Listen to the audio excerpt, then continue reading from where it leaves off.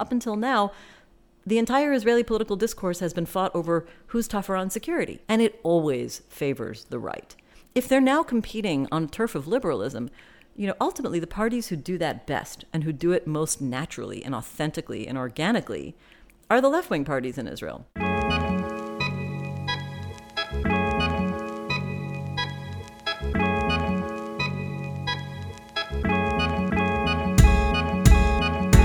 Welcome to the 972 podcast, where we interview activists, politicians, and journalists about issues and stories that other media outlets tend to ignore.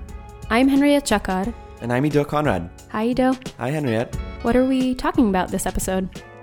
Well, we're just a week after the second Israeli election of the year, and there's no clear winner as of yet. I spoke to 972 writer and policy expert Dalia Scheinlein about the results of the elections and how we should make sense of them. She says that despite the fact that the occupation was almost entirely absent from this election cycle, there is a potential for some kind of revival of secular liberalism in Israel. That sounds like a contradiction to me. I mean, how can a step toward more annexation mean a return of liberalism? Yeah, it's a bit counterintuitive. I'll let Dalia explain.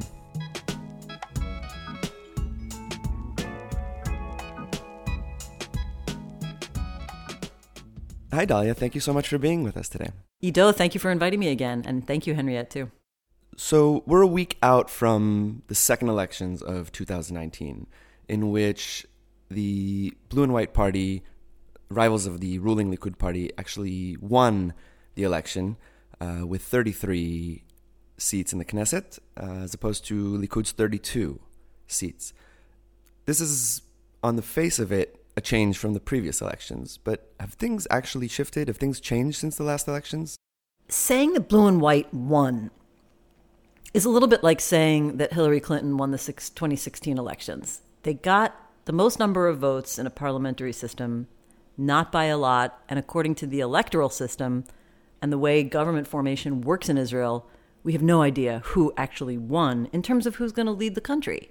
So that didn't change. We didn't know that after April 2019, and we don't know that now. The other thing that hasn't changed is the broad breakdown of right-wing versus center and left-wing parties, and center and left-wing bloc, which includes the Arab Palestinian parties. That basic breakdown didn't change. What did change are relatively small percentages of people who shifted the map a little bit. So one major change, and I think really the biggest change that shifted the whole map, is that we had about 10% higher turnout from the Arab Palestinian population of Israel. They only voted at about 49% in April, and now 59%. That led to 3 more seats for the joint list than the combination of the Arab parties last time, which obviously kept some of the electoral power for the center-left opposition bloc. The other thing that happened was that people primarily within the right-wing bloc of parties, in other words, people who are right-wingers in Israel, shifted their votes a little bit. Not very many of them. Lieberman's party got 3% more. Those are people who came mostly from right-wing parties. A lot of them came from Likud, or primarily, I would say, from Moshe Kahlon's party, which rejoined Likud but didn't bring any extra seats, or people who voted for Moshe Feiglin last time because they were looking for something a little bit different but still on the right. Maybe I think some voters from Blue and White went to Lieberman but then were replaced by some other moderate right-wing voters. But we're talking about very, very small numbers here. Not enough to significantly change the size of the blocs. It's true in the longer-term scope of the right-wing versus the center plus left bloc that the right-wing bloc seems to have lost 2 seats if you include Lieberman ideologically within the right. And that's interesting. They got 65 last time. They have 63 this time. It looks like a decline of 2 seats. In the medium term, that's a decline because in 2015, they had 67 seats. Then they went down to 65 in April. Now they're at 63. It looks like a trend. But if you take it back 10 years, you see that there's not that much variation. And the closest I can compare the current results to is 2013, when the right-wing bloc only got 61 seats altogether, and the center plus left got 59, primarily by virtue of a big centrist party. At that time, it was Yair Lapid. Now we have blue and white taking that position and, maybe boosting the fortunes of that other bloc. But the way things are going now, it doesn't really look like we're going to have a different bloc taking over. It looks like we're going to have something like a unity government, which would mean a bridging of the two blocs from the middle mainstream.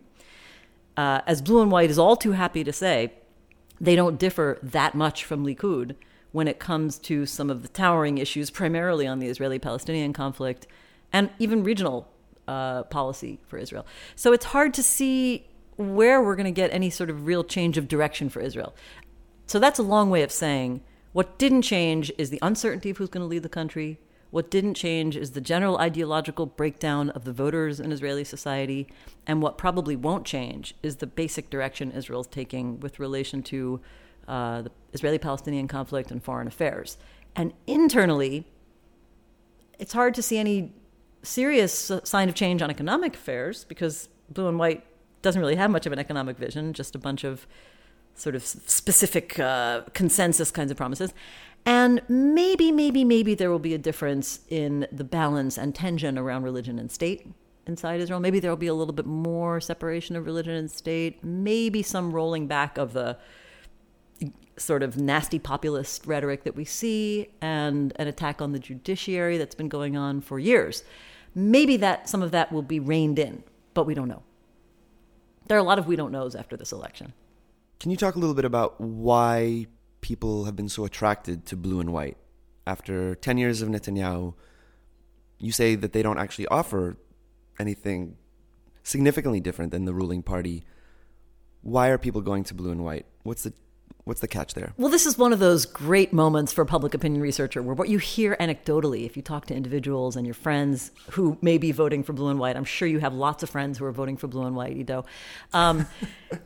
If you talk to them, you will see the exact same thing that we see in surveys, which is that the towering issue that brings them together is the desire to end the reign of Netanyahu from people who are essentially centrist. And when I say centrist, I mean they define themselves as centrist. They are more secular than most right-wingers. They are not left-wingers. So they consider themselves to be centrist. They would prefer separation of religion and state. They generally could get their minds around a two-state solution, but they're not rushing to support it. But more than anything else, what unites them is the desire to replace Netanyahu. Who can replace Netanyahu? A big party. Blue and white started as a big party, first of all, because it brought 11 seats from Yair Lapid, and then it did this wonderful thing of bringing in an IDF chief of staff. And Benny Gantz, I call him the man who's not there. We've been living with him in our living rooms, over our morning coffee. Before we go to bed at night, if we watch TV or listen to the radio, we've been living with Benny Gantz since December, and I don't know a thing about him. Israelis like him because he brings with him the general aura of appreciation and trust that 90% of Israelis have in the IDF. That's a number that is very stable over the years. Right. And that's a number that's actually a little bit artificial because Israeli Jews support the IDF or trust the IDF at an even higher rate. It's brought down to around the upper 80s, 90% mark because Arab Palestinian citizens of Israel don't trust it quite as much naturally. And that's what he brings with him. He brings an image of being a straightforward, professional, less ideological person. That's how the army is perceived.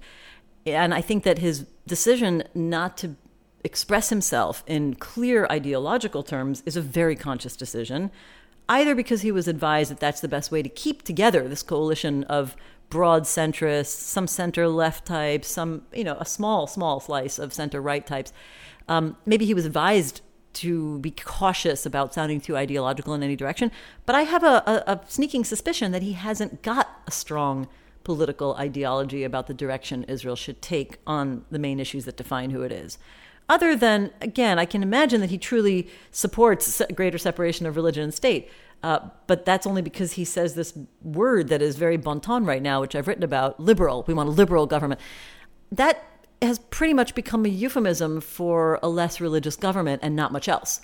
So as long as it's boiled down to just that one angle, that one factor, We don't know if there's any greater worldview that goes along with it. And I haven't heard anything Benny Gantz has said to indicate anything like a values-based worldview or a thought-out approach to life or governance or Israeli society.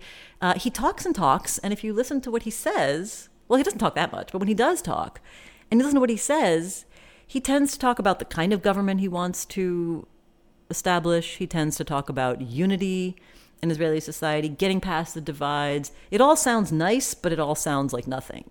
I want to go back to what you said about liberalism.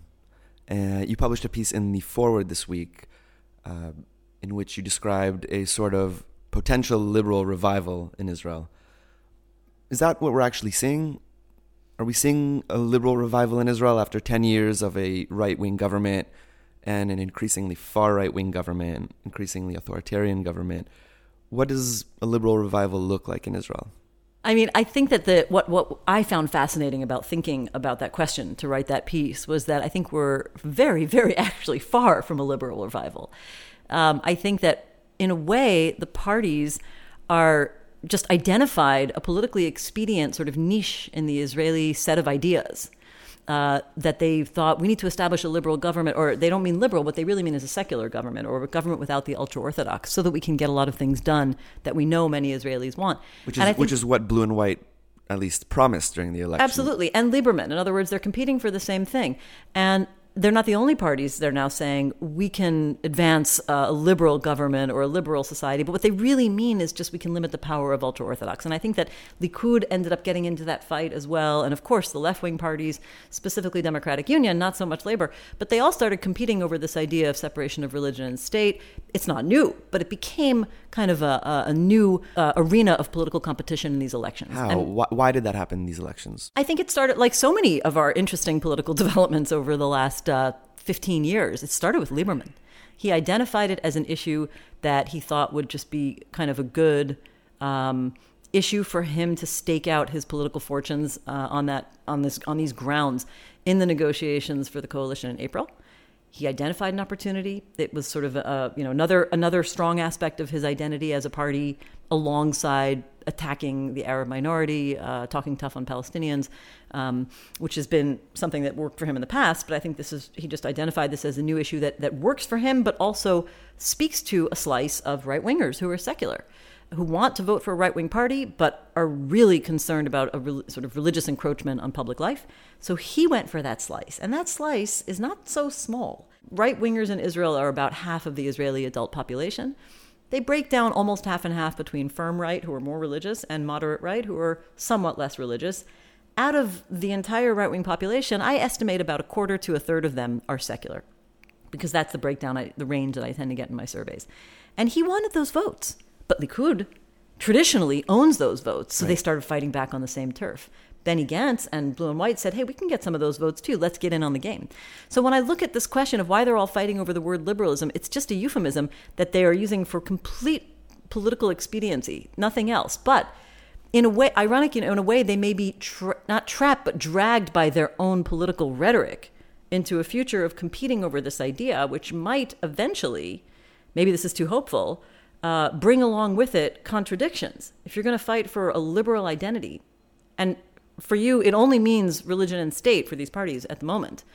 But the more people think about that and what goes along with that and why we're actually fighting for more secular state, maybe they would have to ultimately face what liberalism really stands for, which is something much bigger, a broader set of worldviews focused on rights of the individual, rights and respect and dignity for the individual, even self-determination eventually, civil rights, human rights, lots more of that kind of what's come to it's come to mean a more kind of cosmopolitan, open, global approach. I mean, there's many different ways you can look at it. Of course, in Israel, the word liberal historically has been associated with the economic approach of a free market society, as opposed to socialism. So that's another axis where Likud might think that it kind of has a monopoly, but now Yamina's trying to get in on that, or Ayelet Shaked, I should say. So there's a few different axes of liberalism in Israel.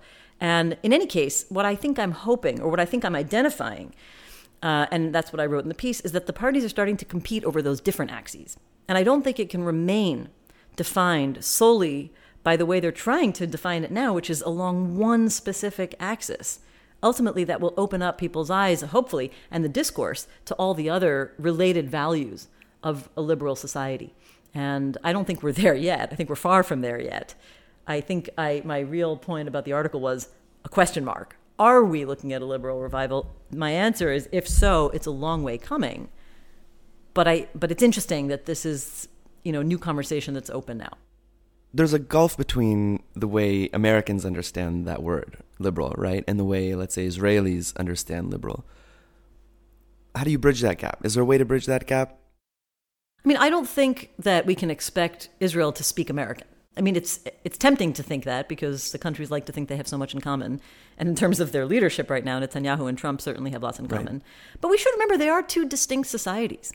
And I think that Israel's different history and different value set is quite on display when you think about what liberal means. Again, historically, liberalism meant free market capitalism by contrast to a reigning socialist ethic, even though the dominant socialist ethic was always a bit of a myth as well, and not quite so, socialist as we like to think. There were significant streams of development of the private sector and free market capitalism in Israel from its early days, even before 1977 when Likud took over. So that shouldn't be overstated as well.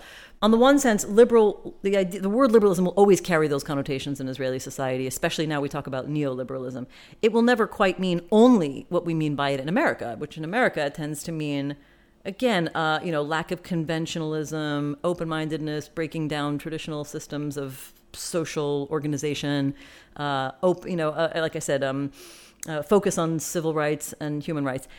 In Israel, I think the question is, will the parties that have a natural advantage on the latter, the focus on individual rights, protection of minorities, state institutions, having the responsibility and the empowerment to be independent enough to restrain the power of the majority, that kind of liberalism, I think, is ultimately the arena of the left-wing parties in Israel. And this is like the second part or the conclusion of what I'm hoping will be the end of this liberal arrival. And up until now, the entire Israeli political discourse has been fought over who's tougher on security. I mean, that's the overriding issue. And it always favors the right. If they're now competing on turf of liberalism, ultimately the parties who do that best and who do it most naturally and authentically and organically are the left-wing parties in Israel. Now, you could say, and you might be about to challenge me on that and say, but the left-wing parties include the Communist Party and socialists, and that's not a very liberal approach because they would argue for greater state control over things like freedom of choice in the economic sector. But I think those forces are really much more of a relic. They're a symbolism. They themselves are now a euphemism. The Israeli Communist Party is basically a relic that stands primarily for the idea of social justice, much more than renationalizing state enterprises, which I don't think anybody truly believes in. It stands for maybe a social democratic approach, stronger social welfare, social safety net, and maybe there's an argument over state subsidies for the weakest communities. But nobody's advocating going back to old-style communism. And so I think that there is a natural advantage for the left-wing parties, not just the centrists. The centrists, I don't know what they stand for in terms of a social vision, blue and white, like we said before. But if there is a natural advantage for the left-wing parties, maybe we'll start to see more Israelis coming to the conclusion, wait a second, why are we running after the right-wing parties when the left-wingers do this part better? Now, we know, to be real, let's get real, that right-wingers are not about to suddenly just cross the line and vote for parties that they don't agree with on the Israeli-Palestinian conflict and on Jewish-Arab issues in general and on national identity issues. They will not change their minds about that overnight or maybe at all. But I think the question is which value set ultimately is dominant, and are we going to continue in a situation where one value set, the issue of security, dominates so powerfully over everything else that many people today and throughout Israel's history come to the conclusion that, yes, I'd like to have a more secular society, I'd like to vote based on religion and state, but I will never vote for a party that I don't agree with in terms of security, to a situation where we say, I have to weigh both of these considerations equally. Are we heading in that direction? It often seems I don't know. But it does seem contradictory. Not only contradictory, that you can actually have those two views as contradictory and continue living life as it is. Yeah. Well, that's what no one's Israelis have done actually up until holding now. the Israelis' feet to the fire when it comes to security. Meaning nobody's challenging Israel to give up on it? No, I mean, nobody will challenge Israel. Nobody will ask Israel to give up on its security. The question is, can security be redefined in a broader way? Will people who advance a liberal worldview in a broader sense come to the conclusion that it simply cannot reconcile itself to a situation where Israel holds so many people under its control without giving them civil and human rights, and violating their civil and human rights? Are we heading there? I don't know, but I have to say that. So on the one hand, you have the last decade where I've argued in other places. I've written a long paper on this for the Century Foundation, showing how all of those many forms of erosion of Israel's democratic institutions, values, legislation, rhetoric, civil society, has been sort of laying the groundwork for Israel to permanently control the West Bank, parts of the West Bank, and many Palestinians without giving them citizenship. However, if we're now looking at a greater consciousness over the meaning of liberalism, a society that does respect the individual, and I hear many right-wingers almost boasting of this. I'm right-wing, aval ani liberal, but I'm a liberal. So what does that actually mean? I mean, I think that we're seeing some interesting conversations, you're all going to be surprised to hear me say this, among right-wingers who are pro-annexationist, who say openly that they support giving citizenship to Palestinians who are annexed for a couple of reasons. First of all, they do a little demographic dance in their head, and they don't believe there are as many Palestinians as there are in the areas where they're talking about annexing. But also because I think that they genuinely believe to themselves that they would not be the kind of people to deny full civil rights in a country that they insist is democratic. And they insist that Israel's democratic. I mean, these kinds of right-wingers. I mean, these kinds, when I say these kinds, I mean annexationists who are, very open now about their annexationist policies. And they could be annexationists for settlements. They could be annexationists for Area C. Or they could openly say, I support Israeli sovereignty over the entire Judea and Samaria, including one of the people who might also become a prime minister in the coming years, Yuli Edelstein. He's been Speaker of the Knesset. He's number 2 on Likud list. And he has openly said we need to have sovereignty over Judea and Samaria.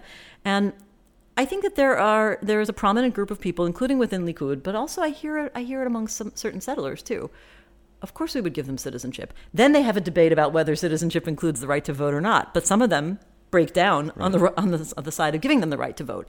So these are conversations that are increasingly being had. I sometimes wonder if it's a prominent conversation among settlers because there are so many Americans among the settler community who are religious Jews, committed religious Zionists, annexationists, open about that, but also say, well, I'm American. We wouldn't stand for second class, for second-class citizens, or anything that smacks of what the Jewish community has traditionally rejected in America. But maybe it's wishful thinking. I want to challenge you just about the framing of this entire conversation about liberalism. It almost seems like an internal Israeli Jewish conversation that leaves not only 20% of Israel's population out, the Palestinian population of Israel, but also Palestinians in the West Bank, the Gaza Strip, and the occupied territories.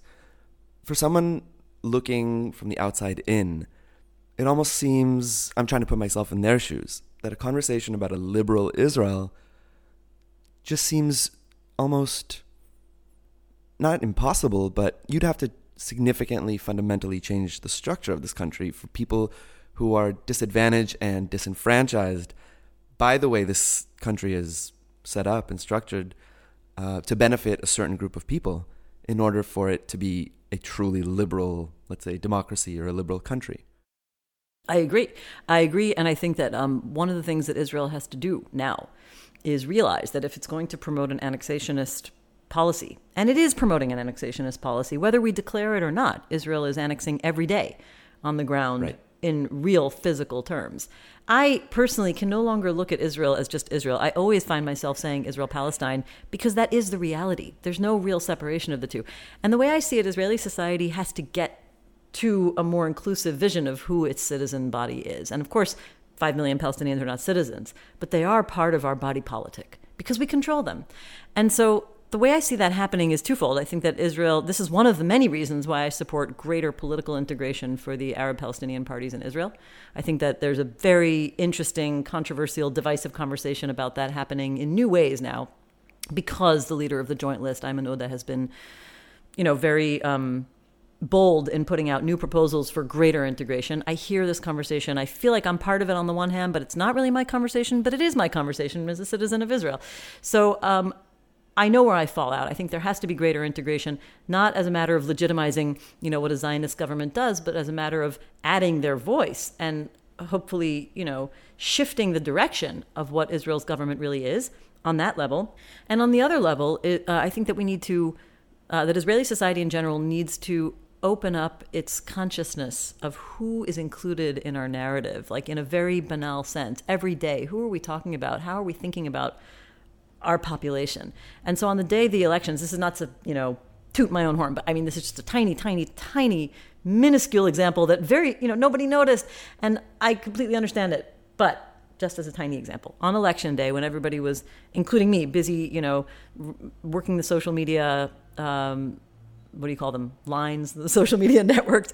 Everybody was giving their comments. I gave lots of election commentary, but I also tweeted out an article by a friend and colleague, Sam Bahor, who wrote a very interesting article about how Election Day happened to fall on the anniversary of the Sabra and Shatila massacres. And I thought, this is who we are. On the day of our elections, we need to also remember that we have to think about the other, people who are part of our political community. This is their experience. We should not separate those two.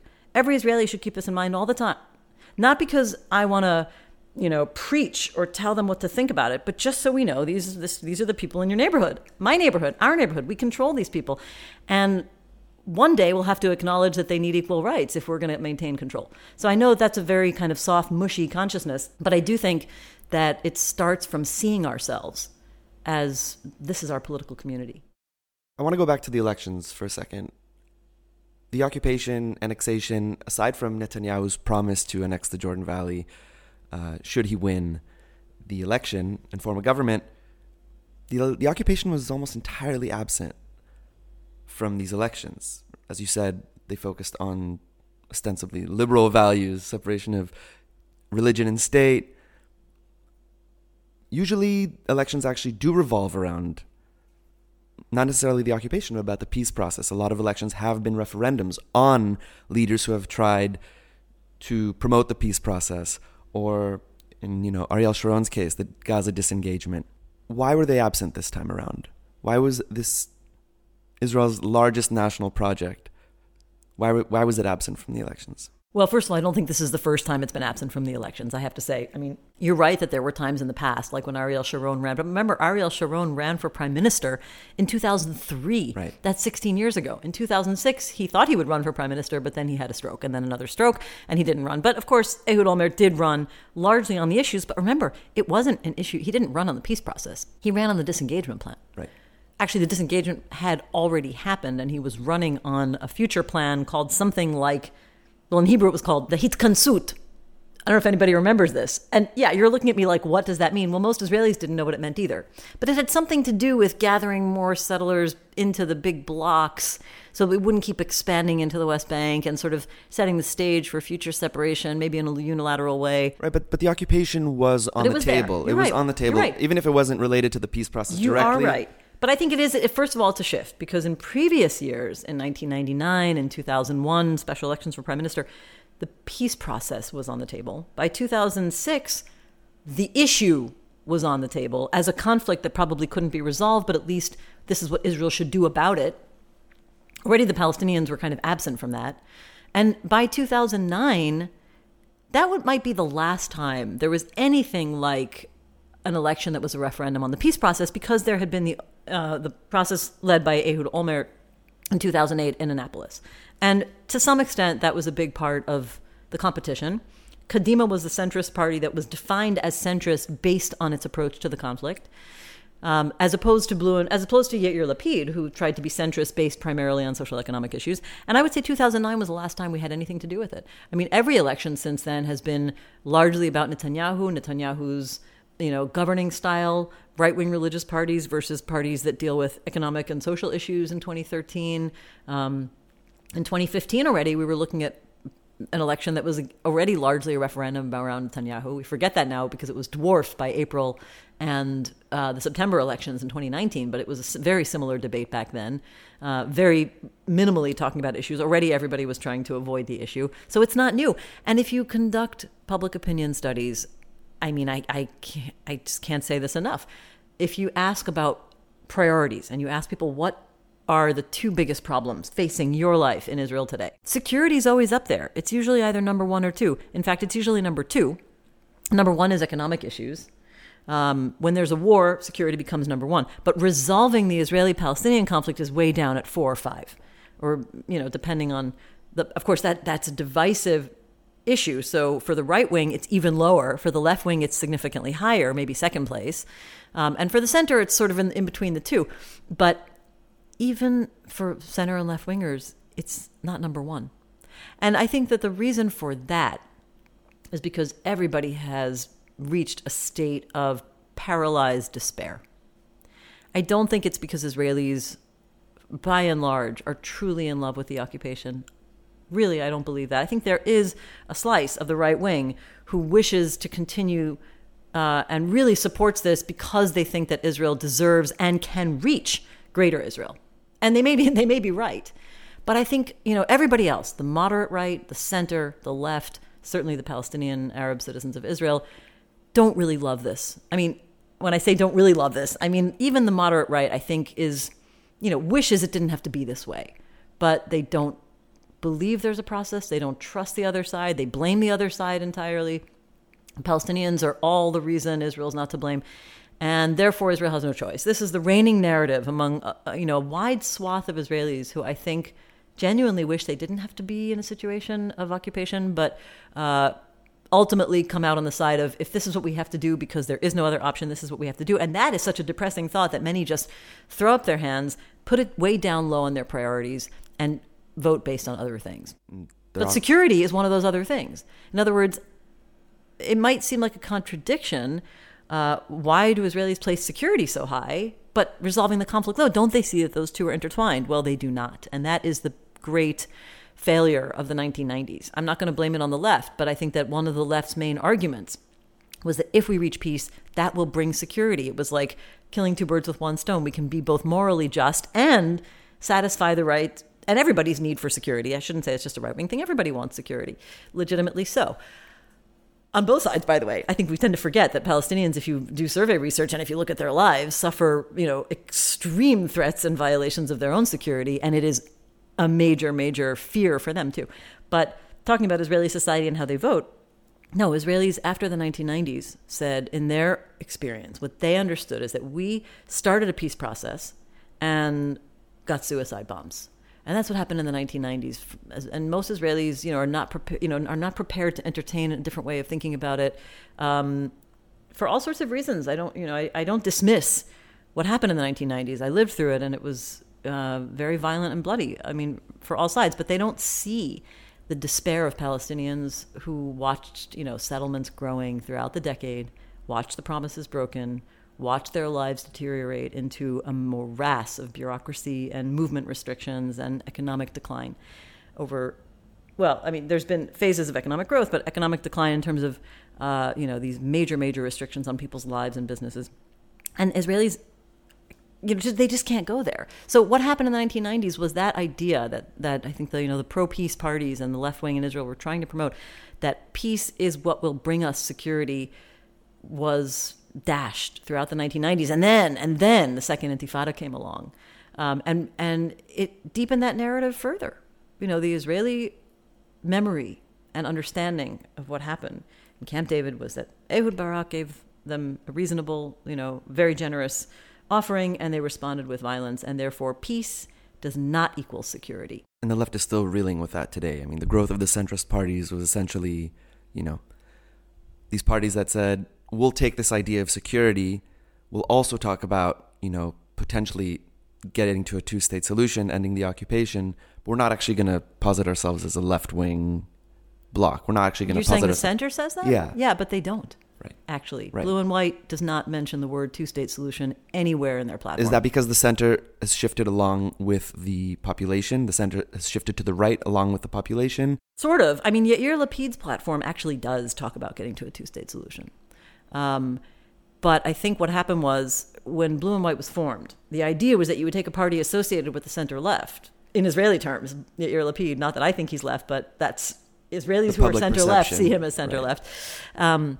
And join him up with a figure who's not particularly politically, ideologically branded in Israel, which is Benny Gantz, former chief of staff, and people who were associated with the nationalist secular right, people from Netanyahu's government, his former spokesperson or a communications advisor, whatever his title was, Yoaz Hendel, and his former cabinet secretary, Tzvika Hauser. These people are really well known as strong right-wing figures. Tzvika Hauser is associated with the Kohelet Forum. They put out papers, advocating greater annexation, and, they are responsible for the real ideological meat of the right-wing vision for Israel. And never mind, of course, the former Minister of Defense, Moshe Ya'alon. So I think the idea of Blue and White was to break out even of the shade of left something that was associated with Yair Lapid and create a party that they hoped would pull from the moderate right.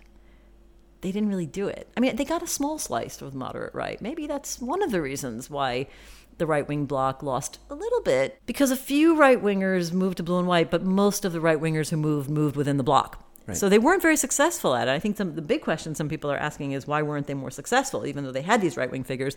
But to answer your question, that party was created as a genuine reflection of something far more center-right than Yair Lapid. Right. It's ironic because the people who vote for them, ultimately, the vast majority are centrists. And centrists in Israel, people who define themselves as centrist, used to be left-wingers. About half of them used to be left-wingers.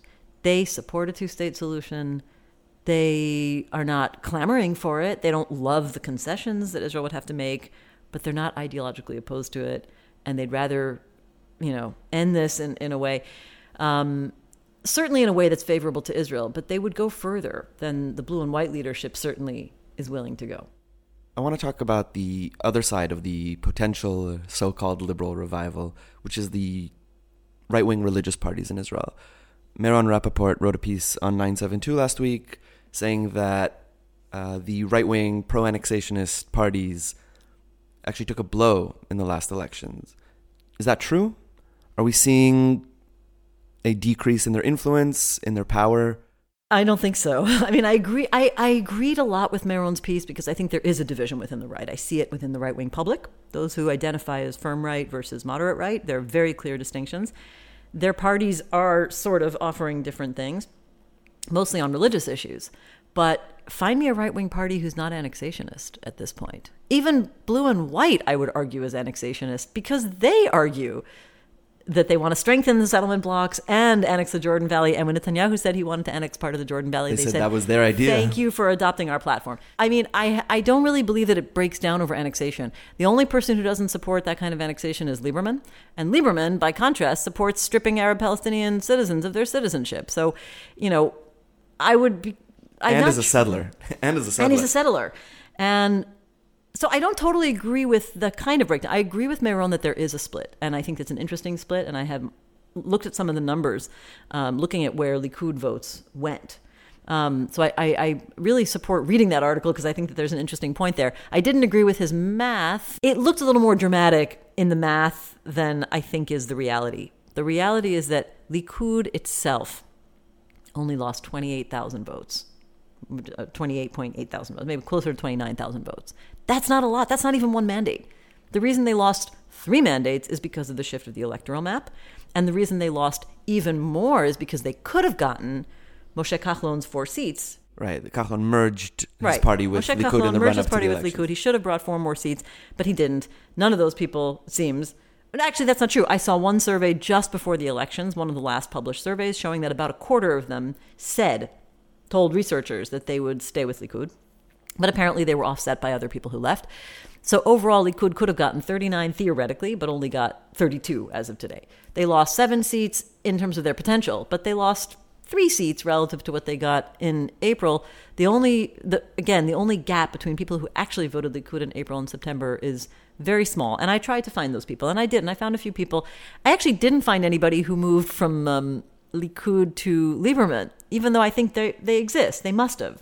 Some of them must have moved to Lieberman. I found three actually, who moved from Likud to Yamina, Ayelet Shaked's party. She represents the National Religious. She represents the National Religious, and it's very pro-annexationist. Right. So they certainly didn't leave Likud over that.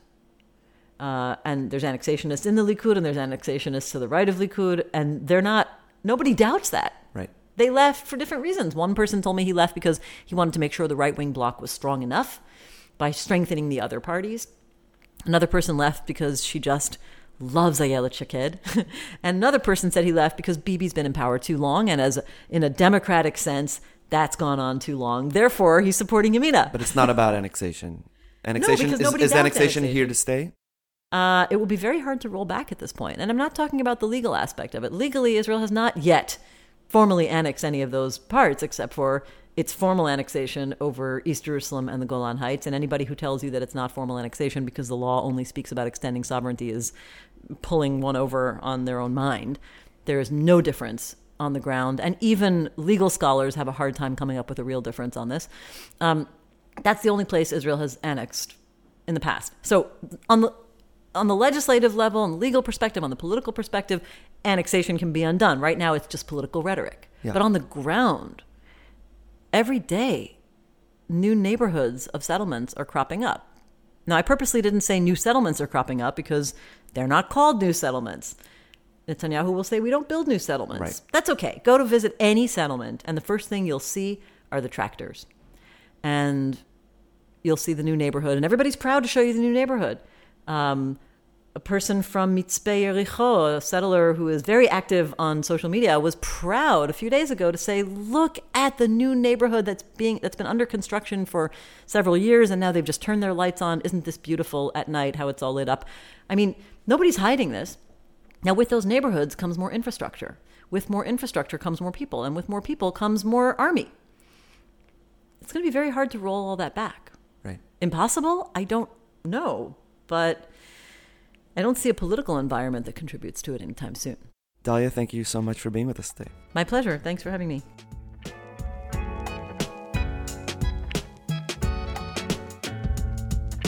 I'm Henriette Shakar.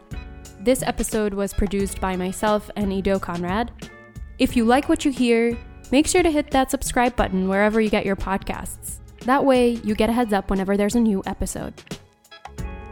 And if you have a few extra minutes, we can't emphasize this enough. It really, really helps us if you leave a review, because that way your friends can also listen to our podcast, and then you can have a listening party and talk about our episodes and just be huge fans of everything we do. Thank you so much, you guys. Oh, it's going so well. Why did you do that? You sabotaged it.